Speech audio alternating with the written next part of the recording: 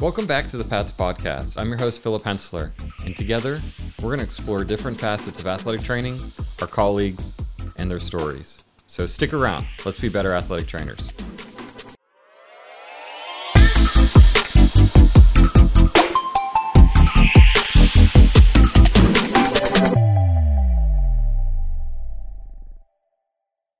And we're back from the Pats convention with Corey and Ryan, and we're going to talk a little bit about some para sports. They've got some cool things going on back in Pittsburgh. Yeah. So, Ryan, why don't you start? Tell us a little bit about yourself, how you got into it, what currently have on your plate now. You've got some exciting things coming up at the end of summer. I know that. Yeah, exactly. So I'm doing fellowship with UPMC, Department of PM&R, Sports Medicine.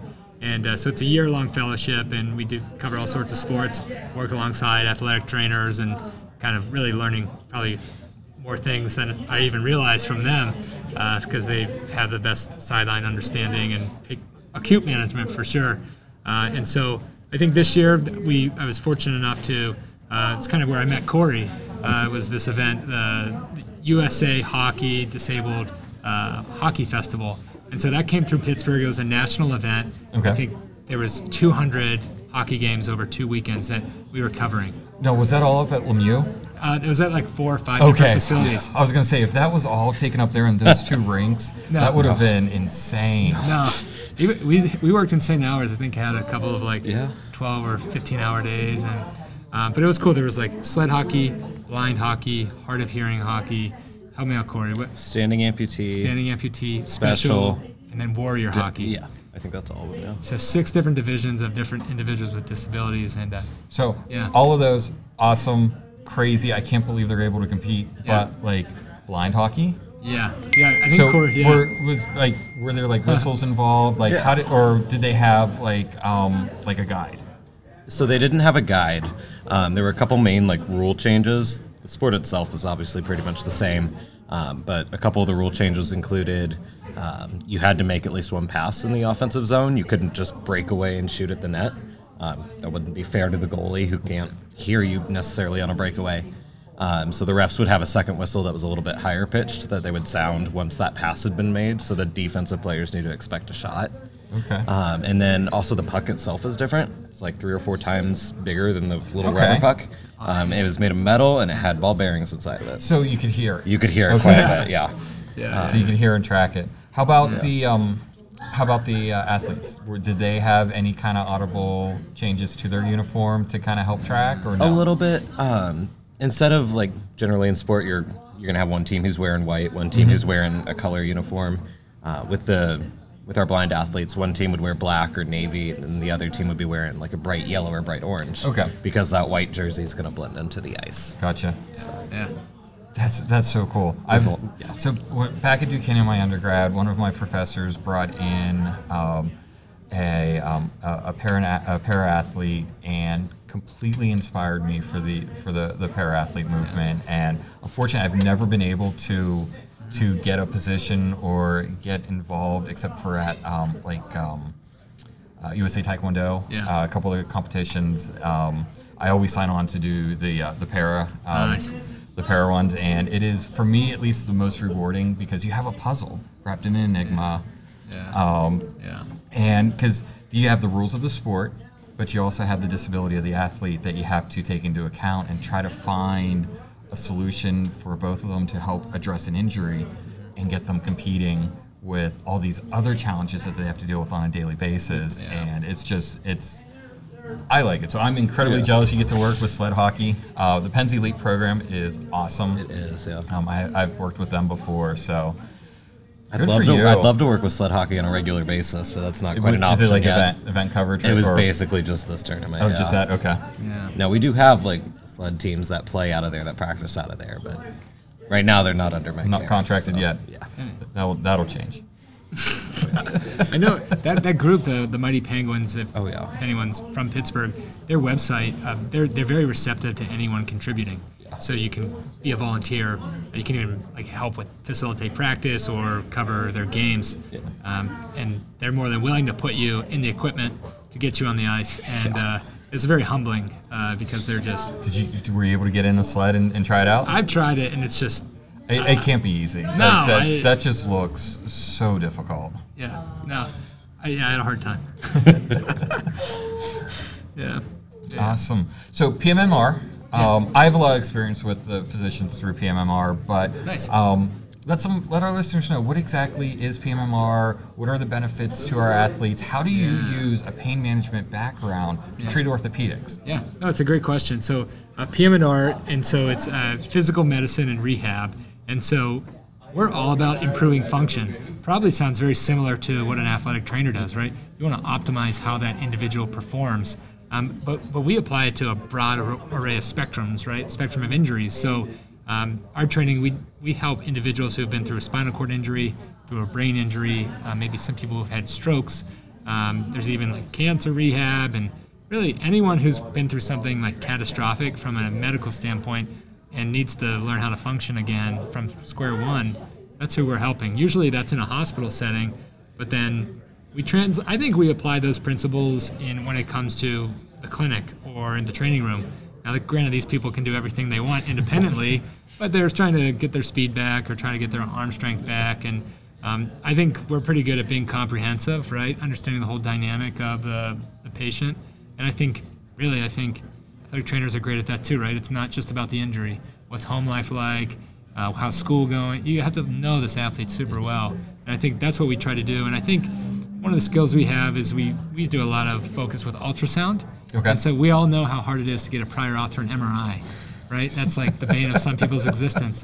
So like Hours on the phone. yeah, it's like PTSD. Like you don't want any part of it. So like if sometimes we'll use the ultrasound in the clinic room after the physical exam to like support a diagnosis, and maybe we can avoid the MRI or at least wait till it's approved. We'll have like some understanding of what we think's going on. So you can start acute care, initial treatments. Yeah, exactly. Yeah. And so that's probably one of our main skill sets too. Yeah. So Corey, tell me about your background.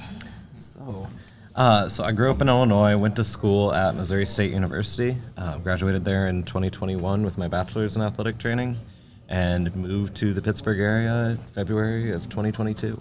And I'm going to ask the question every Pittsburgher is going to ask you, why Pittsburgh? I want to work with hockey. Okay. I enjoy the sport. I love working with it. I'd like to eventually be at the pro level working with it. But for now, having my own little organization, helping out with the kids, it's a good time. And there's some fun kids, too. They are fun, yeah. And my coaches are amazing at all that. Yes. So, yeah. Yeah. What are your interests outside of athletic training? What do you like to do for fun? I'm a pretty simple guy. I like cats, I like coffee, and I like sports. Okay. I've got a cat at home. Just got to show a picture of him to a room full of hundreds of people. Nice. I love coffee. One of my favorite things to do is explore like all the local coffee shops, and Pittsburgh's got a ton of them. Yeah, there's a couple, yeah. And then, sports. If I'm not working with sports, I'm watching sports. So. Okay. Hockey's the main one, but I also enjoy baseball and gymnastics. So now I know, Ryan, you get worked to the bone. Yeah, I think we all do, right? As one of the freshmen. Yeah. But what do you like to do when you're not at work? Yeah, so honestly, I like to stick to like lower impact stuff. I got some joint problems, so I play pickleball, whatever. Like pickleball, it's yes. great, right? Yes. Yeah. So that's like the reaction most people give, right? Like if you're like a tennis hardcore elite, you probably like raise your nose, but it's fun. Like you played too? Oh yeah, I remember I was in high school. I was introduced to it. Okay. Box Toast comes into the gym and it sets up the low nets. They're like, we're playing pickleball today, and we're like, you are insane, dude. What the heck is pickleball? And then like we Googled it, and it's like there's like a national tournament on ESPN every year. Yeah. Have you played? I haven't, no. Oh, see. It's like table tennis played on a volleyball court. See, I think my experience of pickleball is limited to watching the older people at the gym play. Oh, see, so okay. You know what, Corey? But it's good to know that it's growing in the younger population. Yeah, so we should play, and then we'll be like, we'll see how you feel the next day. I wouldn't. Yeah. So you might not have had one yet. Okay. And you might not either. You guys are pretty young in your careers. Yeah. Have you had a defining moment or something that really triggered you to be inspired to pursue an aspect of your degrees? Yeah. Yeah, just kind of something that kind of drives you like career-wise. Exactly, almost. exactly. Yeah. So it doesn't have to be something that happened in school or while you've been working, but just something that. So why you do Why what did you you get do. into what you're doing? I think for me, I think we've all been patients, right? We've all been patients in a clinic or seen an athletic trainer, seen a physician, and sometimes as a patient, I was pretty frustrated, right? Like I didn't really ever understand the full why of what I was dealing with musculoskeletal wise, and I think I maybe have not realized it till recently, but I think what has like driven me to get into this field is to really educate the patient on what they're dealing with. Right? Okay. Spend the time with them, give them understanding of what this is, and explain what they could potentially expect. I think too many times in my experience as a patient, I don't even know what's going on with me, but I know I might have just gotten an injection. I don't know why, but so I think really being an advocate for the patient, hearing their expectations, and trying to meet them where they are, I think is what drives me probably daily. Yeah. That's awesome. Yeah. I like that. I mean, I don't have like a one specific moment or anything, but growing up, I never really saw myself on TV or in sports.